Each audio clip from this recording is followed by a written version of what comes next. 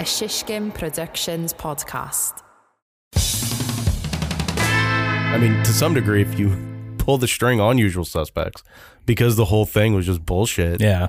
You're like, well, why did I just watch all this? I think Kevin Spacey tricked me. Kevin Spacey tricked a lot of people. Not the first time ever.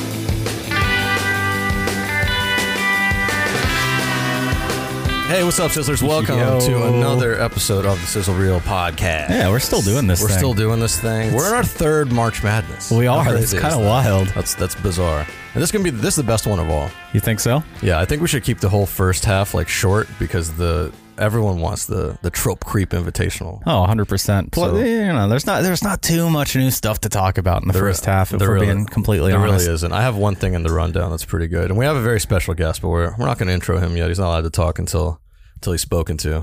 It's the rules. The rules of the Sizzle Reel. Them's the rules. Them's the rules, dude. We rule with the iron fist here. I mean, to be fair, it's been a trope of ours. It has. Since the first time we had a guest on. It's canon at this point. Yeah. Chris, why don't you do the plugs before we really start? Sure. We are at Sizzle Reel Gang on Twitter and Instagram. We are sizzlereelgang@gmail.com. Please send us an email. Please. Hurry. And of course, we have the Sizzle Reel Cold Line. What is the number? That's 332-333-4361. Yeah, you can call or text. If you call, it goes straight to voicemail. You don't have to actually talk to us. That's what makes it so cold. Yes. You know? Even though if you call and you listen, we call it the Sizzle Reel Hotline. We do. In the voicemail, we call it the hotline. Maybe once upon a time it was hot. Now it's ice cold. And I don't even remember how to log in and like change any of that shit. Yeah, and there's a chance that it's all going to get taken away from us anyway. Yeah. So text us while you can. Yeah. Call us while you can. That's true. Send in your questions. Send in your opinions on today's Sizzle Reel Trope Creep Invitational Bracket Madness first round. Yes, please do. Chris, what have you been up to this week? This week I have doing the MLS stuff like every week, but the rest of the week has been a Tree Fort doc. Oh yeah, you got roped into it finally. Sure. Well, to be fair, I volunteered my services. I said I would color it, and I had to get into the credits somehow, right? So it took me about 2 days to go. You moved yourself up from special thanks to like one of the first 10 now. That's fucking sick.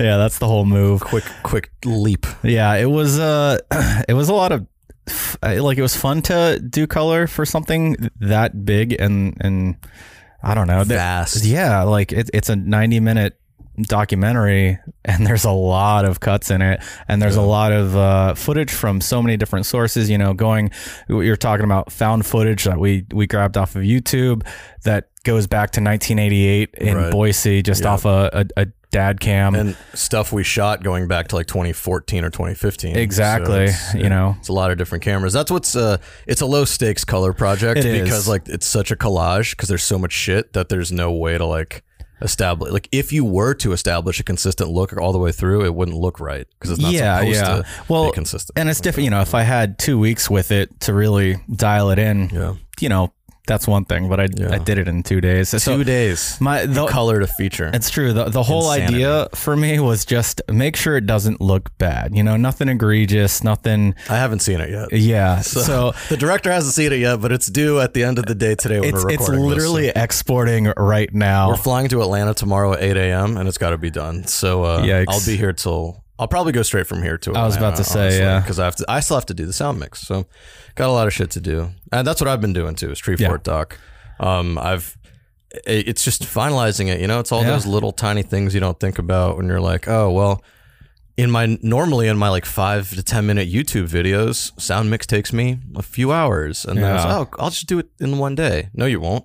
It's going to take you like 3 days to do the sound properly. Yeah, I just watched the documentary for the first time. I literally just finished it. I've seen parts of it throughout the process, but this is the first time I had seen it finished. I colored it before I watched it because, time is of the essence. What did you think? What was your takeaway? I thought it was great. Like after seeing some of the first few cuts, I'm pretty stoked on how all the different stories came together. Yeah. Like there were no points where it felt like it was just rambling or it was like paying too much lip service to Tree Fort or anything. Like it really, that's good to hear. Yeah. It was mostly about the musicians and about their lives. And it kind of, Tree Fort was the backdrop. And obviously you need to explain what Treefort is and what it means to all those people. But, you know, it's kind of like the secondary story. Me and Amy had a meeting last night with a director friend of ours and a producer friend of ours who just finished, Andrew and Saskia, who we helped fund a short film that they did. And so, you know, it's doing well. It's going to festivals and shit. But they were asking about the doc. And I was just like, you know, I've been in this for like 3 weeks straight, like staying here past midnight almost every night. Like, well, the whole process has been 12 months now. Yes, yeah, it has. It's been fucking stupid, but I mean, it's been great. But basically, I've been when they asked me all that, I was like, I'm tired, and like I've worked on it a lot, and at this point, I'm like so close to it that I can't even confidently say it's good. So they were asking me like, so what do you think? I'm like, well, you know, I mean, if you are in it, you'll like it, I guess. Like, I don't. They were like, what? I was like, I don't see how it would be interesting to someone outside of the people directly involved. Yeah, and they were like, dude, you're not selling us on this at all. And I was like, honestly, I don't even know if it's good anymore. I've been working on it too long. I think it would be interesting to any musician, any touring musician who's like, you know, really grinding it out and trying to become something. We'll see. Yeah, I'm stoked on it. And I do think for the people who it's really made for, they're all going to love it. Yeah. Well, here's to hoping. Let's go ahead and introduce our guest. We got the one and only Joe Guerra. The warrior. Rolled the R's. Rolling that R? I can't roll R's. Try it. Give it a go. What's the last name? Guerra. Oh, it's close. That sounds more Israeli. I've been editing all those Intel videos. Joe Guerra. Guerra. I can't do it. Joe's a writer. Joe previously wrote podcasts at Spotify, worked as an assistant on Scandal, and is kind of a recent transplant, moving from sunny LA to even sunnier New Jersey. Well, this winter. No. Yeah, New Jersey's beautiful. It's people say, I've heard people call it the armpit, but I think it's like it's the shining beacon of hope. There's like America. a stretch that you just need to get past. Yeah. Because like North Jersey is beautiful, and then there's like that little stretch, and then you get to the shore and you're golden. All right. And then the shore, that's how you know that Jersey has poisoned him. Yeah, it's like, right? the shore is The shore. shore, Yeah, the shore is not that golden, let's be honest. There's like nice houses and stuff, but Joe, what have you been working on lately, man? I know you've been writing a lot. I don't know what exactly you've been up to though. Yeah, you know, I've been give the listeners a little background on who you are, what you do, and explain to Chris too, because Chris, Chris is coming in hot. That's when Chris literally just walked in the studio. Well, allegedly we may have met at a bar, but who knows? Yeah, well, we were drunk. There was a lot going on. Scott was crying. It was the Jaguars. It was the Jaguars Jags game. game. Yeah, just won, I think. Right? Yeah, we had just Is that the Chargers won? Yep, we had been down 27-0. We won 31-30, I think. Chris is the number one Jaguars fan. I literally, I think I could name like 2 players. I think I'm in the top 100. Why do you like the Jaguars? I am a Jags fan. Oh hell! Yeah, why? yeah. Welcome to hell, brother. Aren't you from California? I am from Cal, but at the time there was no, like when I first was like younger and like getting into football, there was no team in LA, and I always hated the Chargers. Sure. I had friends who liked the 49ers, and I was like, one of the first games that I remember watching was the, I think it was like the expansion. Jags versus the Carolina Panthers. Oh yeah, that was our first, first one. I think it was like what, the Hall of Fame game it was or the whatever. Hall of Fame game, yeah. Anyway, I liked Jacksonville's colors better. Hey, I was like maybe 5 or 6. Stuck with them ever since. I had a Brunel jersey growing up as a kid. Awesome. Same. Fred Taylor, all that stuff. Fred Taylor. I still have a Fred Taylor jersey somewhere. Oh my god, somewhere in Jacksonville, in my mom's house. I'm sure the Brunel jersey's like rolled up someplace. Yeah, but classic Jaguar shit, bro. Yeah. So what have you been up to? You've been out here. I know. You said you were doing podcasts. I was doing the podcast. I used to work for Spotify, specifically like the Parcast umbrella. I joined them. I was a freelancer at first, and then when they got acquired by Spotify, I joined them full time and was doing that for 3.5 years. Mostly doing a lot of like the historical stuff, which was, you know, shit ton of fun. Just sort of like, you know, I'm a kind of a history nerd, so it was like, oh, cool. I get to get paid to research and then, share the story too. That's pretty dope. And it also got me through the pandemic, so that's nice. You know, was it straight up history, or was there any sort of like comedy element, or was it just no? like history? Ours was pretty much just straight history. I did a couple of the true crime shows too, but history is sort of my bread and butter. The show, it's so funny. We have all these SEO named shows. So the one that I predominantly wrote for was called Dictators. So you can use your imagination as to what that was about. Sure. The Spotify basically paid for my dad library. I have all of these, just every single dad book you can imagine already. It drives my girlfriend crazy. Yeah, no, it's important to have a nice library. I think it's interesting that like that is a writing job, because to me, like, I don't know, when I think of writing, I think of one thing. I think of writing comedy or writing movies, and it's like there's like a ton of other writing jobs out there. Well, like when I went to grad school at the time, it was like, oh, consider TV too. Like it was like USC offered obviously like, you know, TV classes and stuff, but I think it was either my first year my thesis year or the year before, I'm probably wrong, relatively recent, where TV was an option for thesis. Like you could spend the full year, and then I know with my class we had a lot of comedy writers, so they wanted to like branch that out even more. Feels like comedy writing is the most popular form of writing, or like the sexiest, where people are like, oh, I want to do that. That sounds thrilling. Well, I mean, whatever. growing up, that's what me and Alexi wanted to do. Right. No pun intended. but that's why I thought it was interesting, you know, because we talk about that a lot. We're like, damn, it would be so sick because most of our money comes from post production, right? But it would be so sick to get paid. Every so often, we'll have a day where we get paid to write, and it's not big writing. It's mostly just like coming up with concepts and making the deck and just whatever, like not real writing. But even those days, I'm like, that's fucking sick that we got to write. Yeah. But then I think about it, if someone asked me to write like a history podcast, I'd be like, history of soccer, I could do it. But you know, if it's like straight up history, like it was Battle definitely of 1812, I'd be like, I don't know if I could do this. Yeah, I mean, it was definitely one of those things where like we got to a point too where we were so far ahead in the schedule. Like when I first joined that first year, and then especially those early months in the pandemic, I mean, it was basically rush. You had a limited amount of time to do the research, and you really had to think on your feet. And then as time kind of went on, I got the chance to like really slow down, take the time, figure out the story. And it was one of those things where like, as you're like, even if you're just reading like a book or watching a doc, you kind of knew, all right, that's where episode 2 ends or episode 1 ends. And then, all right, that's where there's some working backwards. Pick up on the cues. Yeah, exactly. Chapterize it in your head. Yeah, because our whole shtick was we're still telling the story. It wasn't supposed to be, a dragnetty, just the facts. Like you had to sort of play around with it and like think of the character, develop characters, exactly, set it up. So like one of my episodes I did was Stalin. Right, so you were just waiting the whole time and buying time the entire episode. Stalling the whole time. It's like what is it? That would be like what's his face? The dude who wrote Waiting for Godot. Stalin for Godot. No, but it was one of those things where it was like, you know, we had to.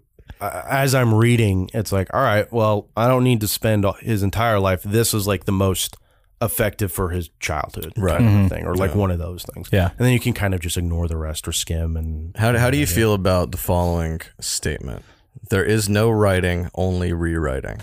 100%. Yeah. I agree with that one. Fair enough. I have a hot take on that. Yeah. I think it's the other way around. Interesting. There's no rewriting, there's only writing.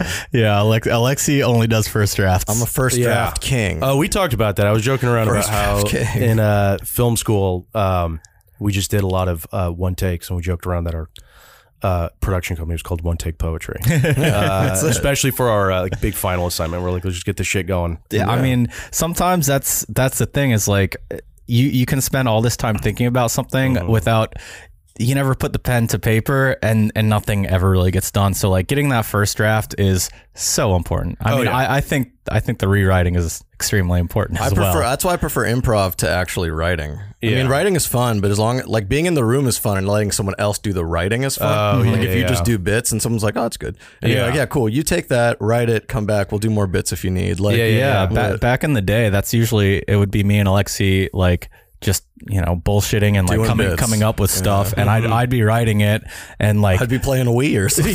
Basically smoking weed and playing Wii golf. And these days it's kind of the opposite, where like Alexi will take down all the notes and he'll like make the draft, and I'm just here to kind of. You used to be more motivated. Yeah, I don't like writing anymore. Now I'm more motivated, surprisingly. Yeah, which is it's crazy. I don't do shit.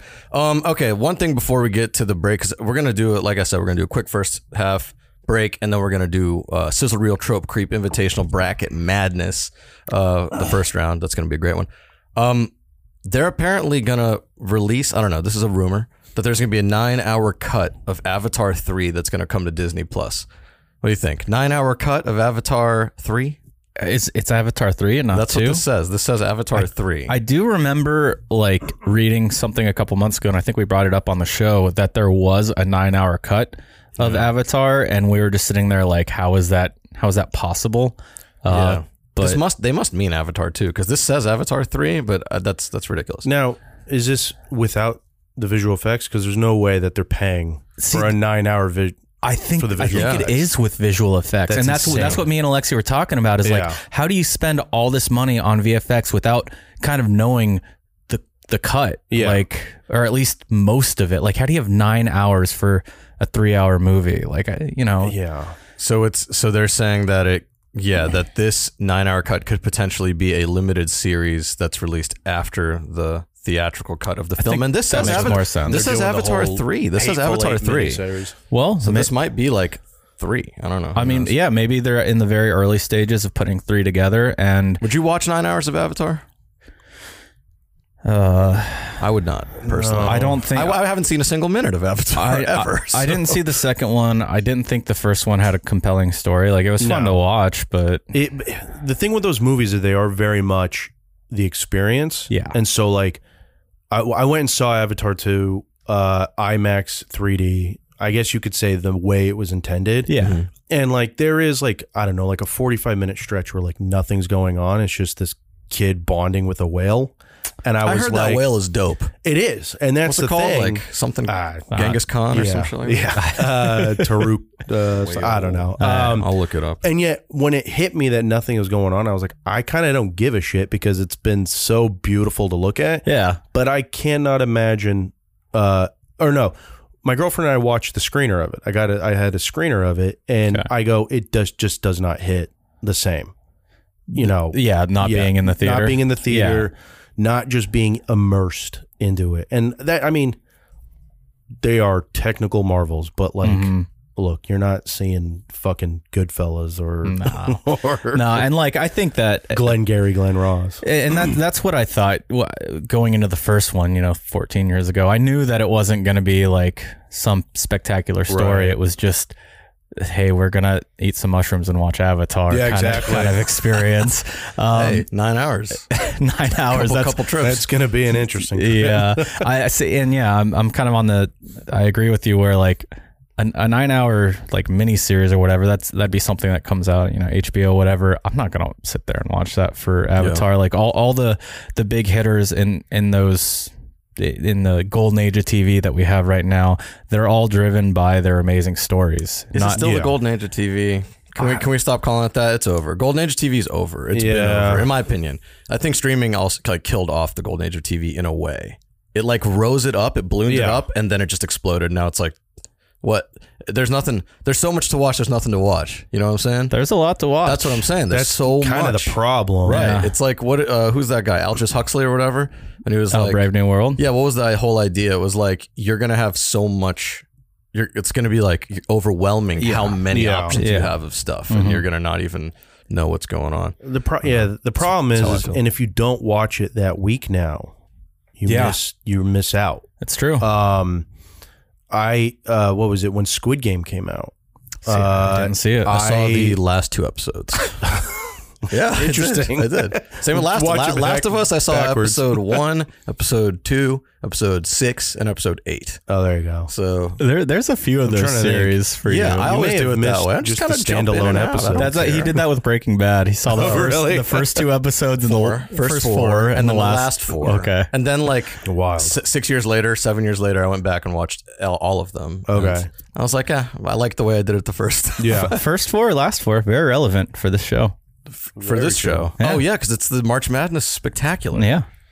Should we take a break and then like actually get to the real meat of this thing? Yeah. I think it's dope that we have a writer on for this because normally we just have like, I don't know, like someone like Amy. No offense, a but producer, a we just have cinematographer. like someone who like doesn't actually write. So if we're talking about tropes, oh, by the way, before we started, Joe was saying he wrote something about trope TV tropes. Oh, really? Yeah. Oh, wow. So we got some inside info. So there's no way we're gonna pick the wrong picks.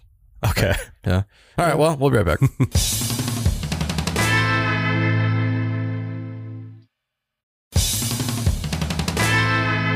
Welcome back, Sizzlers. Last week we had the selection show, but today it's the first round of the Sizzle Reel Trope Creep Invitational Bracket Madness Tournament. I didn't put tournament in there. Yeah, I ran out I'm of just reading off a script. I ran out of I'm Ron character. I Burgundy. ran out of character space. Do you ever see that clip of Charles Barkley when he's like, "I'm a dumbass"? You know? I don't think so. He's reading like a think so. teleprompter, and they wrote like, "I'm a dumbass." And he It just was like read it off. actual Ron Burgundy. Yeah, Was it on NBA on TNT? Yeah, he's like, "Tune in after the show to catch blah, blah, blah, blah. I'm a dumbass." It was pretty good. Yeah, the Sizzle Reel Trope Creep Invitational Bracket Madness Tournament. Joe, the way it works, basically, you saw the bracket. Yep. We're going to kind of go, we're going to go through the bracket. We're going to vote. We're going to kind of explain what each of them are. Maybe we'll state our cases for how we feel about them. And at the end of every matchup, we'll go 3, 2, 1, and we'll say the one that we think wins. Whichever one wins advances, right? So, Chris, why don't you kick us off with the first one in the Northwest bracket region? I don't have the bracket. Oh, you don't have the bracket? Okay, well, I'll kick it off then. It's Interrogation Flashback versus Guardian Angel. You want to explain what those are? Yeah. So Interrogation Flashback is like your common, it's Law and Order, and they're in the holding cellar, wherever they do the interviews. Yeah. And they're asking the questions, and then the perp starts to tell the story, and all of a sudden, all of a sudden you're transported back into the past. It's a standard flashback. Yeah. And It's specifically about interrogations. Yeah. And then the Guardian Angel is the other one. That one's, it's very self-explanatory. It's like, it's a guardian angel, someone who... Yeah, it's a benevolent supernatural entity whose main function is to protect and guide the person. Yeah, so I don't know. My immediate thoughts are that these are both pretty, not that they're cheesy. I feel like an interrogation flashback is something when it happens in a show or a movie or some shit, I'm always just like, come on, like, yeah, why are we telling the story this way? Like, there's better ways to tell the story. Yeah, but the Guardian Angel kind of has like a Deus Ex Machina feel to it. It's like, I don't know, a supernatural deity who's saving everything with the snap of their fingers. Well, I don't know. I mean, I would say like the ghosts in what's it called? That Charles Dickens one with the Christmas Carol. Yeah, those are like kind of guardian angels, because they're ghosts that guide this person through. Yeah. I personally love the supernatural. Like I love getting ghosts and shit. I think that shit's kind of cool. Joe, what are you thinking? Where's your head at on interrogation flashbacks and guardian angels? The problem with guardian angels for me is they always seem to, maybe you guys have other examples. They always seem to veer into the cheesy and schmaltzy. And I don't know. I think they almost become a Saturday morning special.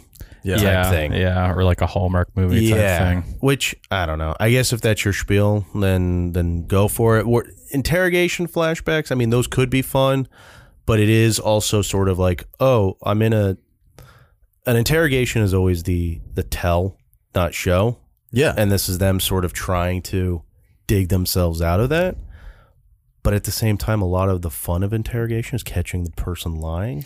Yeah.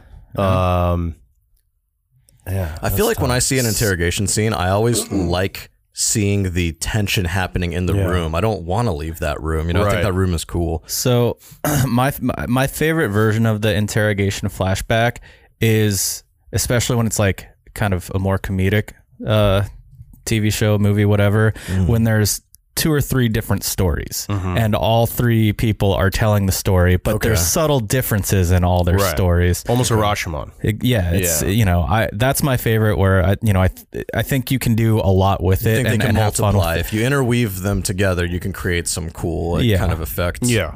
All right. Yeah. I mean, the ultimate one though was Usual Suspects. Yeah, of course. Yeah. But also, isn't it kind of annoying sometimes when everything's a flashback? I don't know. Well, yeah, because then it's like a dream thing. It's like when someone's like, "Oh, it was all a dream." Like, it feels like you're not watching something that's happening. You're watching something that happened. And it also it kind of runs into the problem sometimes of like, was any of what we saw even to the point? Like, was it all just pointless? I mean, to some degree, if you pull the string on Usual Suspects, because the whole thing was just bullshit. Yeah. You're like, well, why did I just watch all this? I think Kevin Spacey tricked me. Kevin Spacey tricked a lot of people. Not the first time that's been said. I think, to me, what I like about Guardian Angels, my last thing I'll say, and then we can vote. But Sure. Guardian Angels, I think, are cool because they're adjacent to, like, they don't always have to be like literally like saving the character from making bad decisions and stuff. Yeah. Like, to like me, a conscience. the Great Gazoo in the Flintstones is like kind of a guardian angel. He's just like calling them dumb. It's like one of the most famously hated characters of all time. Yeah, they can be an imp though. You know what I mean? They don't have to be like this like being that protects. They can be an imp that like the angel and the devil, right? Okay. I mean, I guess the devil can't be a guardian angel. I think that would end up being a technically different trope. So that's a different trope. That's a good point. David Tallis in Kingdom of Heaven. Yeah, He just shows up randomly. All right, well, shall we vote? All right, so if you like Interrogation Flashback, say Interrogation Flashback. If you like Guardian Angel, say Guardian Angel. Ready? All right. 3, 2, 1. Interrogation Flashback. Man, all right. Flashback. He's mad. Flashback advances. Flashback advances. I think you could just have more fun with the flashback. I think so too. All right, fair enough. I mean, you guys are the writers. I just do one draft. I am not a writer. I do not claim that. All right, Chris, do you have the thing up yet or no? No. Okay, well, I'll keep going. Where is it? I don't know. It's somewhere. It's called Copy of 32 Team Playoff Bracket. Did you share me on it? I don't think so. The next one is Art Shift versus something Leonard Bernstein. Okay. So, Chris, you want to explain these? Yeah. So Art Shift is typically in cartoons when the same cartoon in the same episode will go through multiple different art styles. And like I know. Off the top, I know Futurama has done this before. I know Adventure Time has done this before.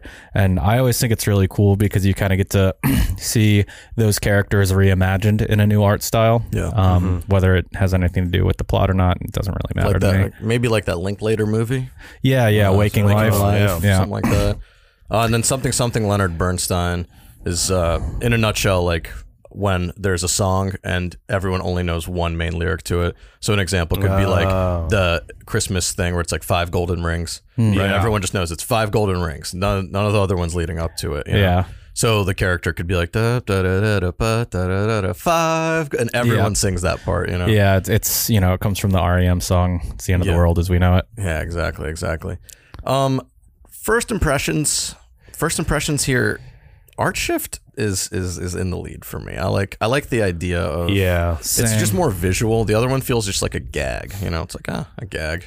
It works. Yeah, I think it's weird because they're both kind of gags. Honestly, like you're rarely gonna watch something where the art shift is like a big part of the show. Like usually it's a one-off episode just to try something new. But I still think it has a bigger range than something Leonard Bernstein. Bob's Burgers did a great art shift. I don't know if I've seen that one. Every minute, I think it was every minute, was all fan art. Oh, that's pretty dope. So, it was 22 minutes where it was just completely different. That's really cool. Aspects of it. So you did have some animation, then you would have like an anime style or like a noir style, and then I think there was one where it looked like an 8-year-old drew it. You Sure. know, it was a lot of fun. Yeah, and that way you can get like different different artists who are within that community who you respect or who you're friends with, and you just want to have them kind of have a guest spot. You know, back in the day, in newspaper comics, they would artists would trade off and they would do each other's strips for a day or two, and you know, it's kind of that same idea. Yeah. The something Leonard Bernstein one. Yeah, I don't know. It's just a one-trick pony. It is. Like, it is. A lot of funny opportunities, but, you know, to me, like, I don't know, La Cucaracha comes to mind. Yeah. No one really knows the lyrics. No. Or Macarena. That's another one. Macarena. Like, it is silly, but... It's silly, but also is a little lazy. Yeah, I think I know where I'm going. If you guys are locked in, I'll count it down. 3, 2, 1. Art Shift. Art Shift wins in a landslide. They won by like 40 points. That's just the first round blowout. Next, we got Disgusting Vegetarian Food versus Tabloid Melodrama. So Disgusting Vegetarian Food is basically, you know, it is what it is, right? It's like the idea that as soon as something becomes vegetarian, it's just like disgusting. Yeah. And then Tabloid Melodrama. Tabloid Melodrama is basically kind of like when... you know, the superhero or the villain or whoever is walking by a newspaper stand and they see themselves on the front page, and all of a sudden they're like, oh, better duck, you know, out here. Yeah. This to me seems similar in terms of a gag versus like a plot driving device potentially. You know what I mean? Like, I think Tabloid Melodrama can potentially drive plot. Yeah. Whereas like it's kind of a show, not tell. Yeah. Whereas a vegetarian one is like, it's a funny joke. I like it. I think it's funny. I like making fun of vegetarians. That is always fun. You know? Where's your head at, Joe? What are you thinking? Yeah, I mean, I'm kind of with you on you can at least use it to drive the plot, and then also to whatever the reaction is of the character. You know, that could also inform too. Yeah. You know, if they see their face on obviously the most recent, I guess you could say, famous one was Spider-Man. Yeah, the latest Spider, or not the latest one, but it was the one before that, right? At the very end, the Andrew Garfield one, or the Into the Spider-Verse, or whatever it's called. The one with Jake Gyllenhaal. Oh, I don't know. And then it's revealed or whatever. But yeah, that's it. That's how it ends. Is with one of those, and that propels the whole third movie. Yeah, well, and sometimes the tabloid. It's not truthful, you know. So that's true. So it can introduce a conflict that, you know, we didn't know was there. It can be some misdirection as well. J. Jonah Jameson. Yeah. Well, I don't know. I don't have anything else to say on this one. I'm disappointed in how I'm going to vote because I really there's one I like more, but I know which one deserves the win. I think. Gotcha. So if you guys are ready, count it down. 3, 2, 1. Tabloid Melodrama. That's unfortunate because the Disgusting Vegetarian Food's a funnier gag here. Who else has this thing pulled up? You have it pulled up? I got it pulled up on my phone. You got it pulled up? You don't even have it. No, I don't have it pulled up, but I have in my history. I have I went through all these in order, so I know what the next one is. Okay, so why don't you get the next present the next matchup? All right, the next matchup is elder abuse. And I need a second to load. And it's going up against Soap Within a Show. This is a tough one for me. Yeah. What makes it tough for you? Well, so the Soap Within a Show, I think, offers a lot of room for some fun. Mm-hmm. You know, you can, even if you have a comedy that, say it's like Community, which is already sort of, you know, absurd and what have you. I mean, the whole like Inspector Spacetime stuff adds another level of silly that you could do, I guess you could say, but like not, it sort of adds that extra level. Yeah, it's a lot of fun. I think it gives the writers a chance to like tell a story within a story, you know, and to do something different that they wouldn't typically do with the main characters. Exactly. I think that with these moving forward, I think with all of these tropes, I think it's okay if we're a little bit like, because I think it's okay to call this a show within a show. Because the way we drafted this bracket was just random things. Yeah. So the show within a show trope really is like fucking, that's big. Like the first thing I think of is Itchy and Scratchy. It's like, it's just like, or in Family Guy, how they always have the newscasters or whatever, you know, like all that kind of stuff. It sets a lot of Angels with Dirty Faces and Home Alone, the gangster movie. You know? It's like any sort of kind of fictional stuff going on in the show. It's nice. It's like it's like an Easter egg in a way. Yeah. But I gotta say, I mean, elder abuse. That shit is funny. That shit is funny. Hilarious. Yeah. The problem is I'm viewing all of these through the lens of comedy. Which, Same. Like, I guess elder abuse in like a drama is like powerful in a different way. Yeah, and it's also funny if it's in The Sopranos. Yeah, The Sopranos is good at it. That's what I was saying last time. I was like the mom Olivia, yeah.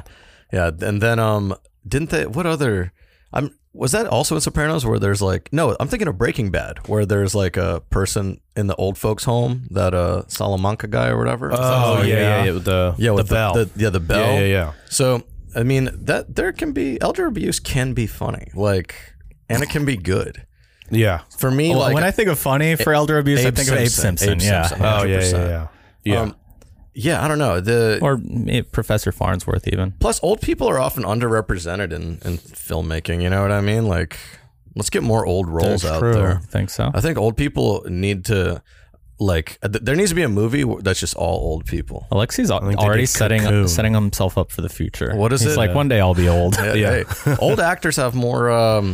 they got more experience. Yeah, they can play more roles. You know? Anthony Hopkins famously won his Oscar playing an old person. What about the 80 for Brady, right? Yeah, there we go. That's another movie for old people. Absolutely. I think my mind is made up on this, but you guys have any last parting words before we vote on this one? This one's tough. Nope. This one's going to come down to the wire for me. Yeah? I do like them both. Okay, ready? 3, 2, 1. Elder within a show. You motherfuckers. God damn it.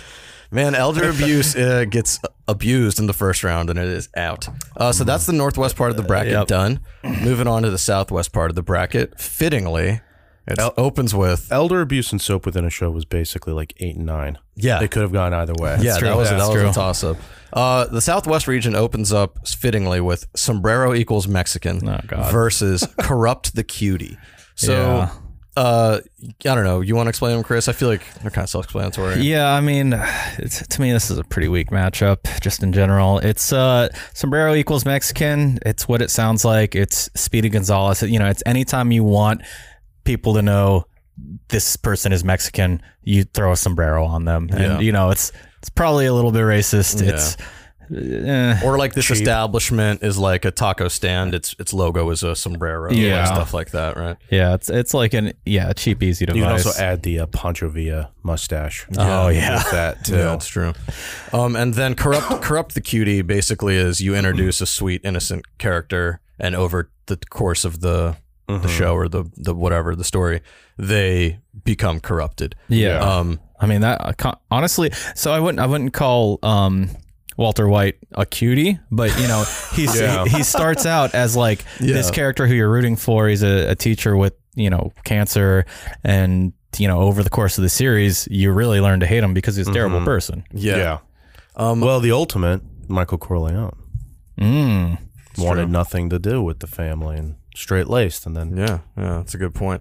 I'm trying to think of some that actually fit this in like a in a very realistic way, but I don't know. I'm looking at this and it says like Hey Arnold is an example, but what? I don't really see. How is that? Yeah, I don't. Am I supposed to not like Hey Arnold? No, they're saying in an episode of Hey Arnold there was an example. Is it Eugene? It was. They're saying it's actually part of a flashback or something like that, so it doesn't make any sense. Yeah, I don't know. To me, like I said, same idea. One's just a joke. One's actually a device. So like the sombreros, that's just like a joke. Yeah. It's like a pretty cheap joke. Yeah. But Corrupt the Cutie is like actually a device. Yeah, there's a plot line there, and it's got room to develop. It says also to see face heel turn, which actually I could see that. Like that's kind of what it is. It's like it's like a heel turn. Yeah. It's I got my mind made up on this one. Yeah. You guys ready? Yeah, I'm ready. 3, 2, 1. Corrupt the cutie. It made its way through. Pretty easy win. Next one is a pretty evil matchup. Glowing Eyes of Doom versus New Era speech. So okay. The Glowing Eyes of Doom are Joe, you want to explain these? If you know. Yeah. So the New Era speech is basically like more often than not, it's sort of like the final culmination when the I guess you could say the authoritarian takes over. So it's like you know, it's like the Joker giving a speech, kind of. Yeah. I'm trying to remember. Did Palpatine do a speech? Wasn't he like after after the Mace Windu lightsaber? I feel like he gave a speech maybe in episode 1 when they're in the when they're in when they're doing Senate that or whatever. Yeah. It's something like that. Just sort of a lot of times it's like shaded as like, oh, it's good. Where all of our problems are now in the past. I'm now in power. This is what I'm going to bring, but it's obviously all bullshit. Yeah. It's stormtroopers are coming. It's people are terrified. It's like an Idiocracy when President Camacho is giving his speech. He's like just shooting guns. Yeah, but he doesn't really have anything. Did you to see say. he was at South by? Oh, was he? Yeah, that's hilarious. Yeah. Wait, playing that doing that character? 100%. That's funny as hell. That's a pretty powerful one. Yeah. And Glowing Eyes of Doom, it's what it sounds like. Yeah. It's just It's an evil character you see who eyes glowing, and you're like, oh shit, Yeah. this is about to get bad. Yeah. This is an interesting matchup because I think Glowing Eyes of Doom is actually like a very, popular kind of idea. Yeah, and I think it's like kind of subtle and inoffensive. Like it doesn't feel too gimmicky. It's just like something. It's almost something you expect, but it doesn't distract you. Or it's one of those things where if you're doing the heel turn, suddenly your eyes start to glow or whatever. Kind of indicates. Yeah, I feel. Yeah, I don't know. I feel like some of these new era speeches are just a little hackneyed. Yeah, I don't know. They can be so. It can be a crowd. Some of them can be, and also again, if you take them if you take it as a comedy device, it can work really well. It can be a super interesting one. I don't know. I've got my decision. I don't know how you guys are feeling. I'm ready. Yeah. All right. 3, 2, 1. New era speech.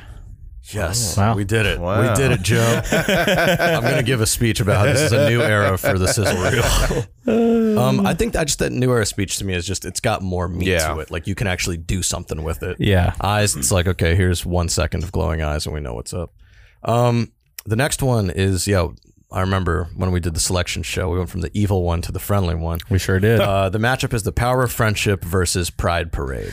Yeah, so the Power of Friendship is basically what it sounds like, like at the end of a conflict or whatever, it just turns out that the power of friendship is the secret, however it works. It's a little bit cheesy, to be honest, but it just kind of depends on what the movie is for. If it's a Disney children's movie, sure. Then Pride Parade is a pretty interesting one. It just the fact that it's a TV trope. The whole idea, the premise around it is that an LGBT plus Pride Parade is happening. It might have something to do with the plot, or it might not. It's just happening, which I think it doesn't sound like a trope to me, to be honest. But I'm very like. sounds like reality. I'm very cynical when it comes to the way like the media will use like groups of people and like turn it into like, I just see this happen all the time. Every June, all these fucking brands who don't care at all about actual equality or anything will make their logo a rainbow logo. And then I have a feeling that this is kind of when the Pride Parade trope happens, is in June you'll have episodes of shows that suddenly like Pride will be involved in them and you're like, well, this wasn't involved until you knew it could make you more money. Like, so again, that has nothing to do with the trope. That's more just me being cynical about the state of capitalism. But see, you never capitalize friendship. I never see people capitalizing the power of friendship. That's all I'm gonna say. That's where I land. Honestly, the best Pride Parade that I can think of was the recent It's Always Sunny, when like Mac, they kind of fully embraced all that. But I'm kind of with you on the cynicism there. It's all performative. Yeah, I mean that's just how I feel. Yeah, for me it only hits when it's like for comedy. All right, well, this one says as an example, Seinfeld, Jerry stuck in traffic due to a Cuban Pride Parade. But that's not like a technical like Pride Parade. That's a Cuban. Parade. Yeah. I mean, where's a Puerto Rican Day Parade? Wasn't it? Yeah, it was I could have sworn it was Puerto Rican Day Parade. Yeah. Well, either way, But then we're getting into just parades in general. Yeah. Yeah, which I mean, I would think is a stronger candidate. Oh but- no, they did. There was a Cuban Pride episode, and then like later towards the end of the series, there was like a full on Puerto Rico. Right. Yeah, Right. I think that's right. Yeah. All right. Well, I think I have my pick. It's just a weak one. It's a weak matchup. Yeah. All right. 3, 2, 1. Power of friendship. Yeah. Power of friendship wins. Yeah, I mean that they're just getting through the first round. That's one of those. Yeah. So someone's got to win. you know? Exactly. All right. Finishing out the southwest part of the bracket. Shield bearing Mook versus safely secluded science center. The shield bearing Mook. Yeah. That is a little character Yeah, that you fight, but it's got a shield. So Is this more like a video game thing? seems like a both video of these are basically video game things. Yeah, it's like a grunt or ogre type character who has a massive shield. So like maybe everyone else you've been fighting, they just have a sword and you're able to, they have no defense. You just slice through them and you're on. And then you get to this dude and got some you're hacking resistance. away. You have to find a new way to fight him. Yeah. Safely secluded science center.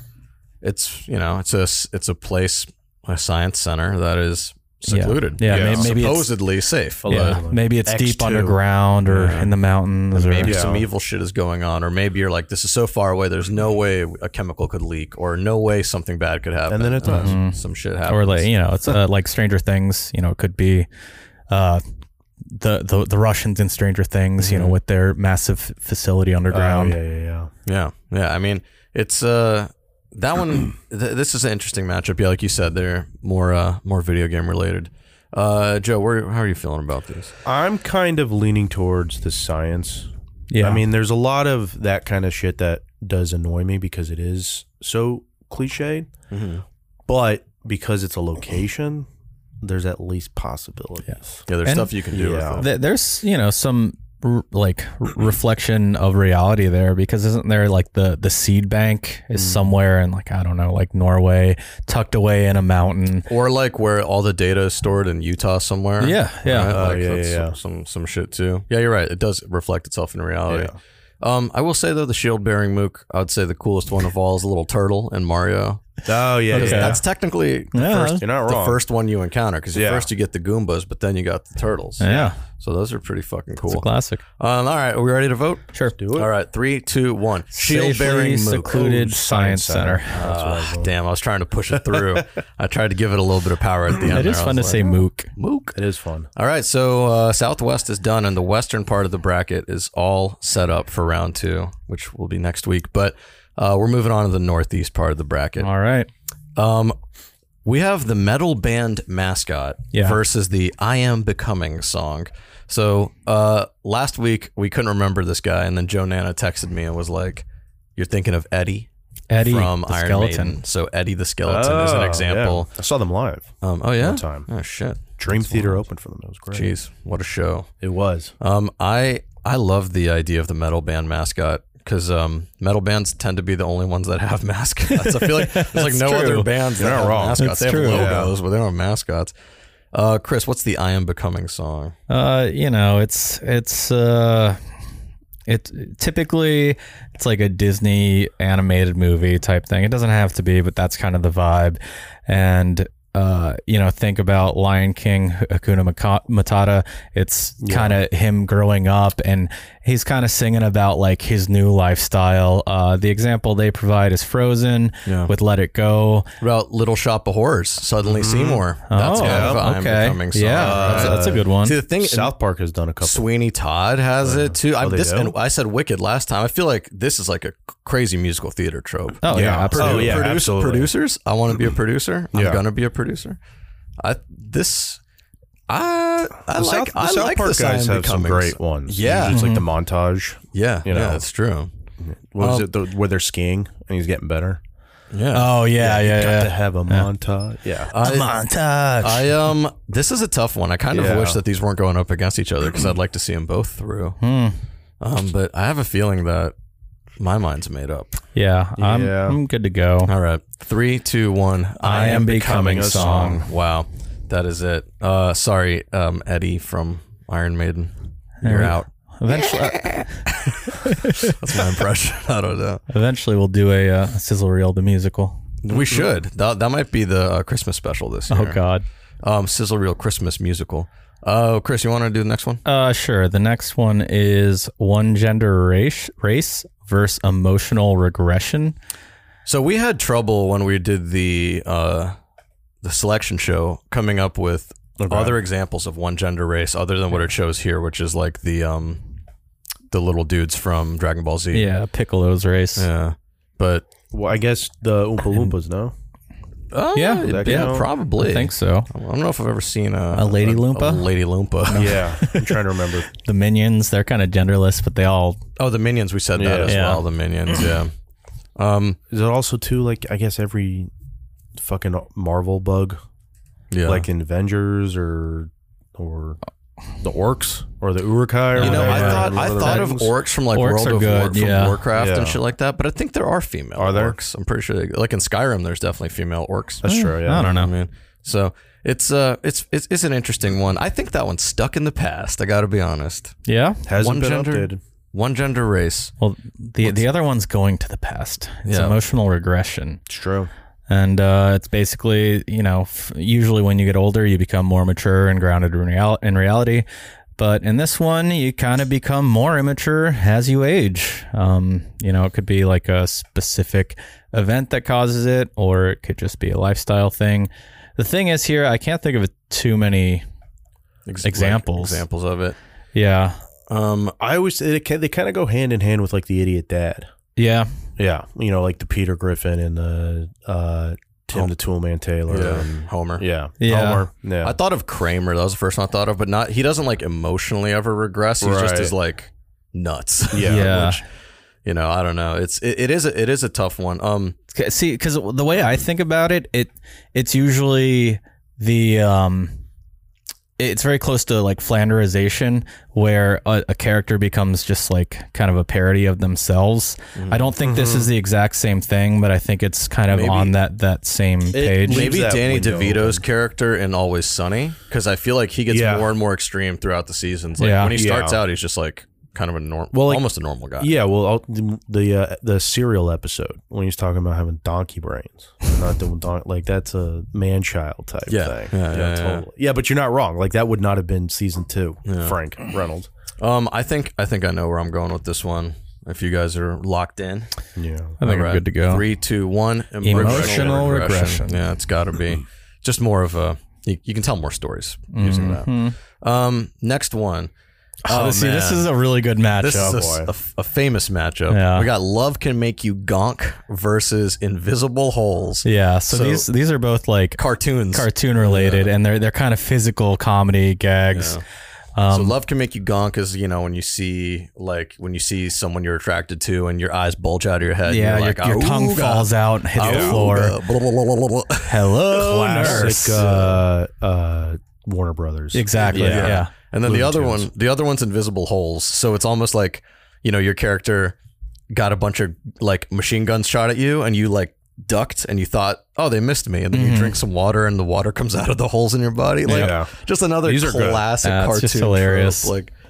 Like This one's tough. It's a bummer that they have to face off in the first round. I 'Cause, know. Cartoons are like my shit. Like I love cartoons. It's like the Same. coolest medium, I think, in term for I kind of went through a period where like I rediscovered my love. It was one of those things where it's like I was high school and like college. It was just sort of the basics. Yeah. South Park, Family Guy, and then I think really with Bob's, got me into it, and then BoJack and Archer and all that stuff. And Yeah. it's really like, oh, I'm excited more and more to see. I loved animation. like Tom and Jerry and like Looney Tunes and shit like watching that those old ones are growing up. great. Like that was Yeah. my favorite shit. Even like stupid shit like Roadrunner and Coyote. Yeah. I was like, this is just Yeah. funny. Like it's That's so crazy. My favorite part of cartoons is typically the slapstick and just the physical gags you Yeah. can do in a universe where you can do whatever you want. Physics don't apply. I always like the music cues because the music yeah. cues for those like old 50s and 60s like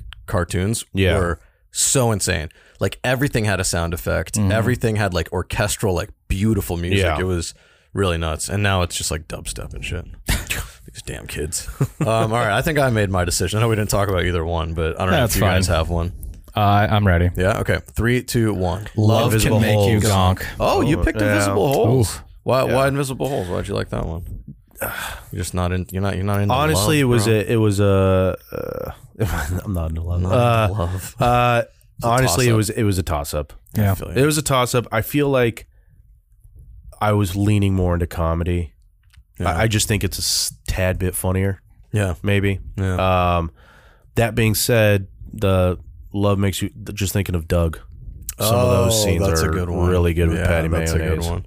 I always just think of like, for me, it's Tom and Jerry. Like the one where Tom is a cowboy and he walks up to that cat and he uses Jerry as a little thing to lick his cigarette. yeah. Then he takes the whole cigarette in one puff and he blows it out and says, howdy. Yeah. Like, shit. That's not really the same thing. No. But it's just so silly. All right, next one. You got it, Chris? Yeah, we have chalk outline versus crying at your birthday party. Oh. Which is fucking... Both, like, it can be used in so many ways. That's such a versatile one. Yeah. There's even a song named after it. So chalk outline is what it sounds like. It's, a crime scene. The body's no longer there, but the outline is still on the ground. And crying at your birthday, that's pretty self-explanatory. It's when the main character is having a bad time and, they can cry if they want to. It says it's usually unexpected and takes people aback.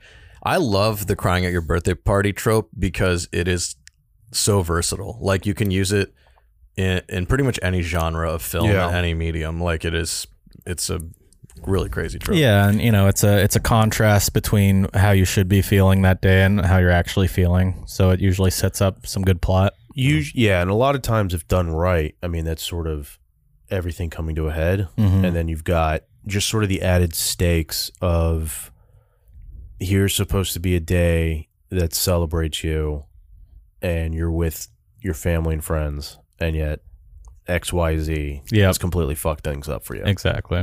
Yeah, to me, this is an easy one. This is like a 16 versus a 1 almost. Yeah. That being said, the Who Framed Roger Rabbit chalk outline is so fucking classic. That's exactly what I thought of. It is classic. That's true. But it's just like... it's just one moment. It's a bit. Just a bit, exactly. I don't know if you guys are ready. Yeah. 3, 2, 1. Crying at your birthday. That's like a dismantling of the opposition. That's it for the Northeast region. We're down to the Southeast. We got 4 more matchups, and then the first round will be concluded. We're gonna kick it off with medium shift gag versus Magic Idol singer. So the medium shift gag is basically the example it gives here is when you got SpongeBob and then it cuts and they're all like hyper realistic and it's actually a sponge, a starfish, a crab, and a thing. So I don't really know many other places that happens. I guess I legitimately off top cannot think of any other exampple of this. No, me neither. But it goes up against the Magic Idol singer. This is like a singer that gains the ability to fight crime, or a girl becoming a singer through the use of magic. Basically, it's combining magic and singing. I feel like that might deal be, with the devil. Yeah, that might be like popular, like in theater and stuff. I don't really know. Like I said, I think this is where I used Wicked, but I don't know if Wicked. Isn't like Sailor Moon one of these or something like that? Yeah, I think they've got. Yeah, I think Sailor Moon is the main example. I think the medium shift is actually hilarious, but I can't think of any places I'm on the site right now, and Community used it a shit ton. Oh yeah? Oh. Yeah. For the if you guys watched that, the Abeds where they did the Christmas one. It was the yeah. I know the one you're talking about. That one, cutting then the video game one where they're cutting back and forth. It's interesting. Yeah, I mean, it's a lot like the art shift one, but I think it's even a little bit further. It removes itself from animation and like it really subverts what you're expecting even more. Yeah, I think it's really cool. I just enjoy it. I'm a sucker for it, like especially if it's used as a like a main trope in a certain episode of a show. Like if the whole episode shifts mediums completely, and you're like, whoa, okay. Yeah. like suddenly this went from being live action to being animated. Like it's an animated episode. That's kind of cool. Yeah, like I mean, for me, I think about the South Park episode where they do World of Warcraft, which maybe it's not in the South Park characters aren't transforming; they're not the ones transforming, but we're watching a game now. Actual the 3D render of the game as opposed to just construction paper. Kill Bill, the first one when it switches into anime. Oh yeah. Talking about what's her face? Lucy Liu's character. Yeah. I think I got my mind made up on this one. What about you guys? I'm good. Yeah. All right. 3, 2, 1. Medium shift gag. That's it. I mean, medium shift advances. That one's easy. Yep. Chris, you want to get the next one? Yeah. The next one is zebras are just striped horses versus Salaryman. And I mean, zebras are just striped horses. That is the explanation. Like they're in real life, obviously zebras are a separate species from horses and they operate differently. And then, in a cartoon or a comic, whatever, they just serve the same function as a horse, but they're striped. Yeah. Which, I personally can't really think of any examples of that. But I'm sure it's happened. It's a trope, apparently. It's very specific. The other one, Salaryman. Yeah. I love this one. Yeah. This one is awesome. Basically, it's just the traditional idea of, an office drone, but Japanese, right? So, the idea of how the Japanese businessmen always work so hard and then they just like fall asleep in the street and stuff like that. Yep. Worked to death. Yeah. I think that is probably like that might be one of my sleeper, no pun intended, but sleeper picks of the whole tournament. Thing. Yeah. I really like the Salaryman. I think the Salaryman is a very interesting idea, because I think it exists everywhere, all over the world, all under capitalism. Like, having to be at work all the time is a trope in American society as well. Yeah. It's like when working from home when people like set up an oscillating fan to like move their mouse with like a stick. So it like looks like they're online or whatever. Kind of adjacent to this in a way. I don't know. What do you think, Joe? One of my favorite sort of, I'm hoping it fits this, but I'm a huge Happy Endings fan. I don't know if you guys watch that show. But in season 1, one of the characters is just a zombie, and they basically like do a quick montage where like it's low lit, it's like flickering, and almost has that kind of a not super grainy, but like the 28 Days Later vibe to it, and he's just droning on and on and on, and it's like killing him. And then he ends up quitting to follow his passion of making sandwiches, and he opens up a food truck, a sandwich food truck, and that becomes its own running gag. But that sort of like quick little 2 minutes that they do is like perfect. And I think we need to see more of that kind of shit. Same in for me, one of the things that lists here is Office Space, and Office Space was one of my first favorite movies as a kid. I just rewatched that. Like, Mike Judge is a genius. They're Salarymen in that as well. The opening of Office Space, being from LA and sitting in traffic. Right? Like rewatching that after having to do all that was it just like, oh God, this just hits. And then you see people walking quicker and you're like, God damn it, what am I doing? 25 years later, still relevant. I think for me it was funny. Classic Mike Judge. Everything he does is like that, where it's like, damn, this man was ahead of his time. But it really was. With that one, it's so funny to me because I was like, when I was like 14, I liked it, Yeah. And now I'm like almost 20 years later, I like it for a lot of different reasons. Where I was like, back then I was like, that's funny. They beat up a printer. To gangster rap. Download that song off LimeWire now. Just play it on repeat. And now I'm like, I just do nothing. I just come in and do nothing. And then I leave or whatever. Okay. 3, 2, 1. Salaryman, the dark horse beating the striped horse, the zebra. There you go. Funny fan voice versus anti-frustration features. So the funny fan voice is when you're talking to a fan and your voice goes, That's pretty hilarious. And anti-frustration features are, this is more of a video game thing, but it's like when something is too hard, you can like skip it. Or if something is tedious, you can just like work around it. It's kind of a quality of life. Yeah. Feature. Something that Skyrim did not have. They're like, you got to just keep making these Or any of leather the, straps or whatever. The From Software games. They don't have those. The Soulsborne. Yeah, Souls. Yeah. Elden Ring. Yeah, those are just brutal. I always play for about 12 hours on the same level, same map, and I'm like, fuck this, I'm out. Yeah, I always think about like the newer Mario games, like the 3DS ones, the Switch ones. If you die too many times, then they will literally just like put you in a bubble. Like you can basically play the level invincible, and it's like, all right, you suck, so we're just gonna move you along. I think that's cool. I think it's cool that they do that. So I'm a big fan of that. The funny fan voice. Yeah. I did this a lot as a kid. Oh yeah. I don't think I actually have ever seen it in like content, quote unquote, but Yeah, I guess I haven't as a either. person, Now I do that. I have a spin on this one. Yeah. And that is Joe Latrulio's character in I Love You Man. When he's at the Galaxy game. What does he do? Well, his voice just gets really high pitched. Oh yeah. Yeah, and he goes, "Here we go, guys." The voice crack. Yeah. The different fan. Yeah, the different kind The of. other kind of fan. I don't know. I don't really have anything about funny fan voice. I think was like a play-in. It just kind of made it in. Yeah, I think so. In my It opinion. made the first four. Yeah, it just got through the first four barely. You guys have anything to say about these? I No. think that's it. All right. Well, 3, 2, 1. Funny Anti-frustration fan features. features. Wow, Chris, you went for funny fan voice. Yeah, You're trying to throw it off. that's the first one I've lost, actually. Okay. Really? All right.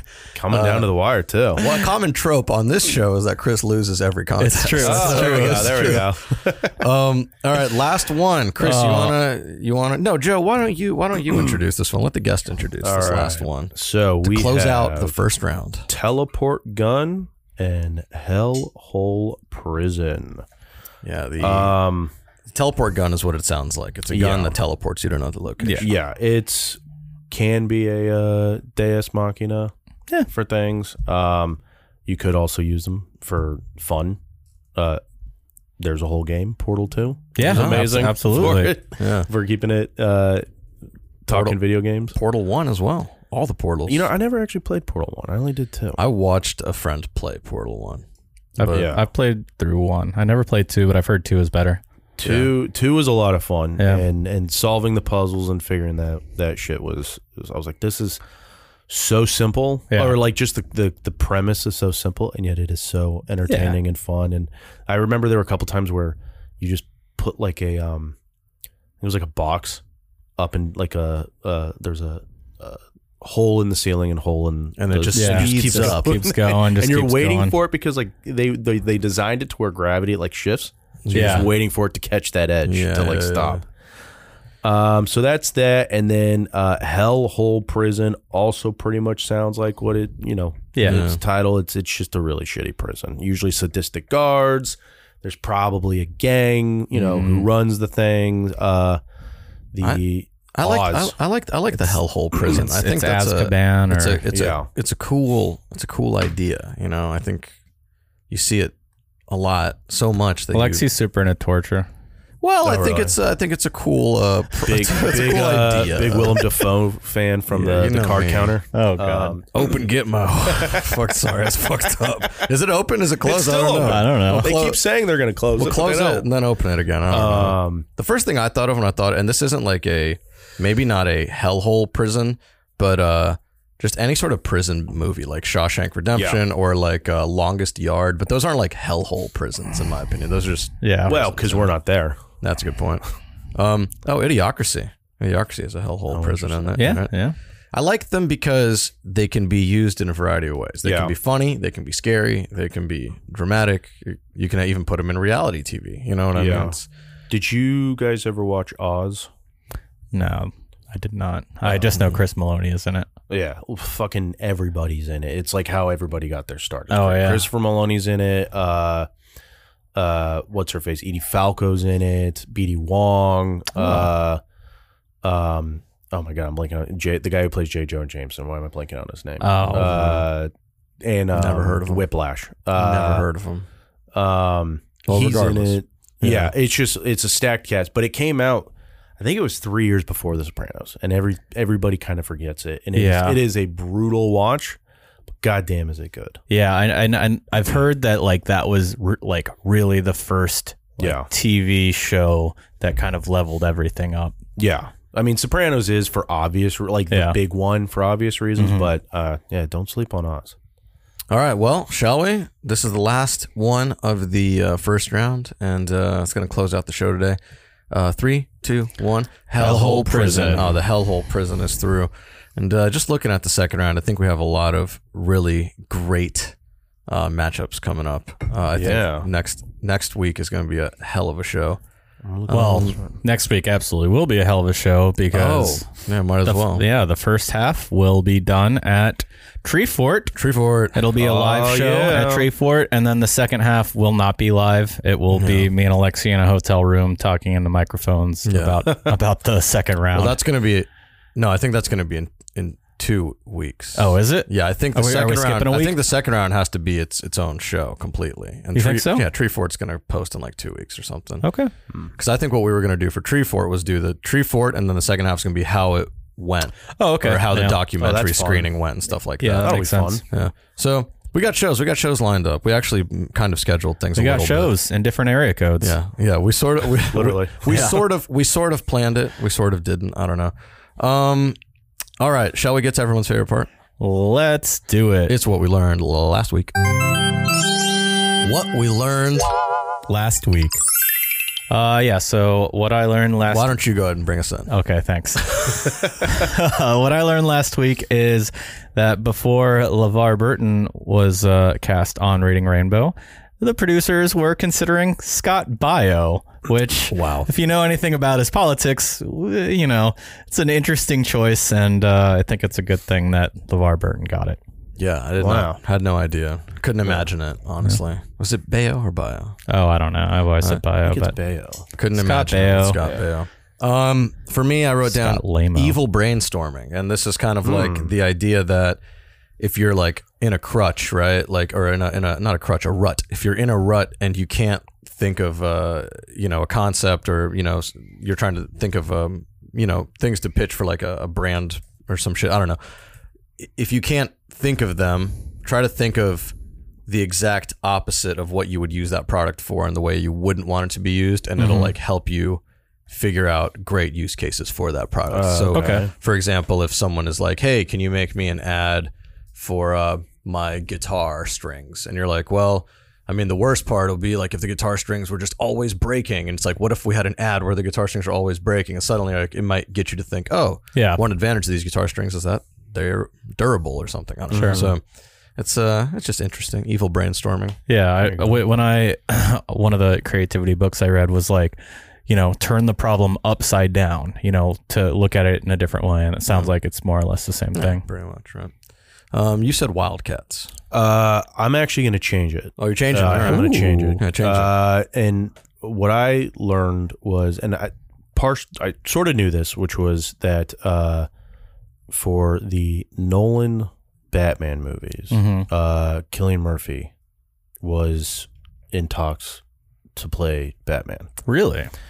But I had just seen a clip where they did screen tests. So he actually not only like did the full audition, but he did like some screen tests. And what I learned was Nolan made the correct decision. Oh, yeah? And not casting it. I love Cillian Murphy. I'm a huge Peaky Blinders fan. But he would have been a terrible, terrible Batman. Yeah. Maybe a fine Bruce Wayne, but just, yeah. That's, I always think about Back to the Future when they shot like they shot most of the movie with Eric Stoltz. Yep.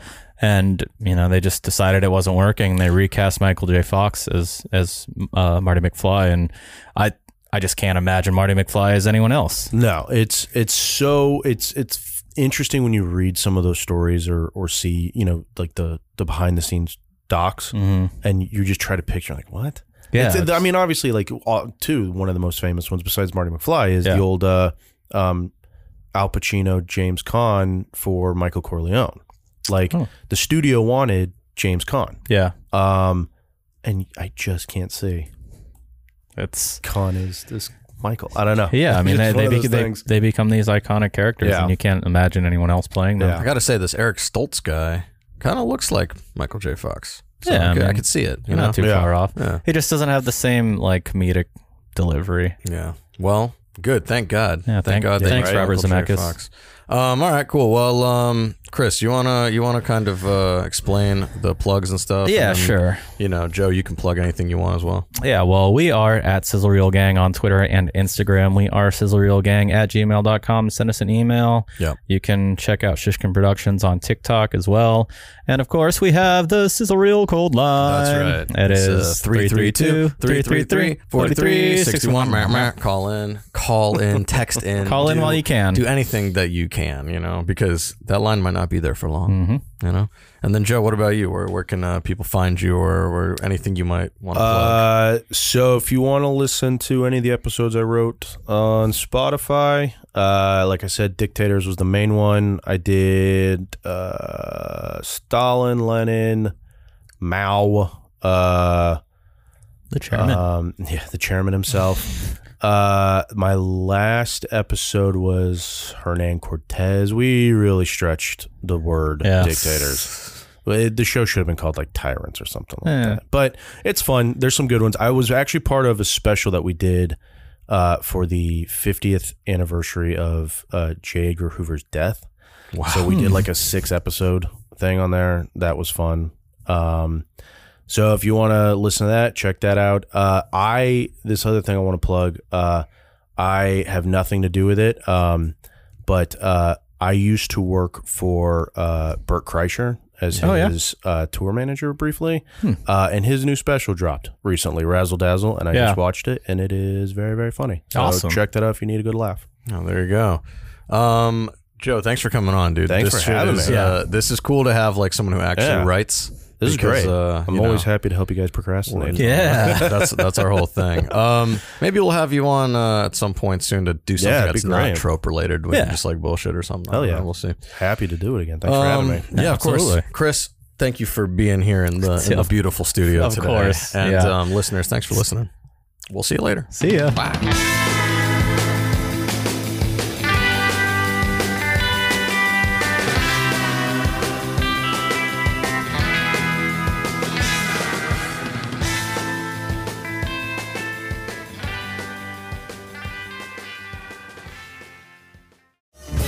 Shishkin Productions podcast.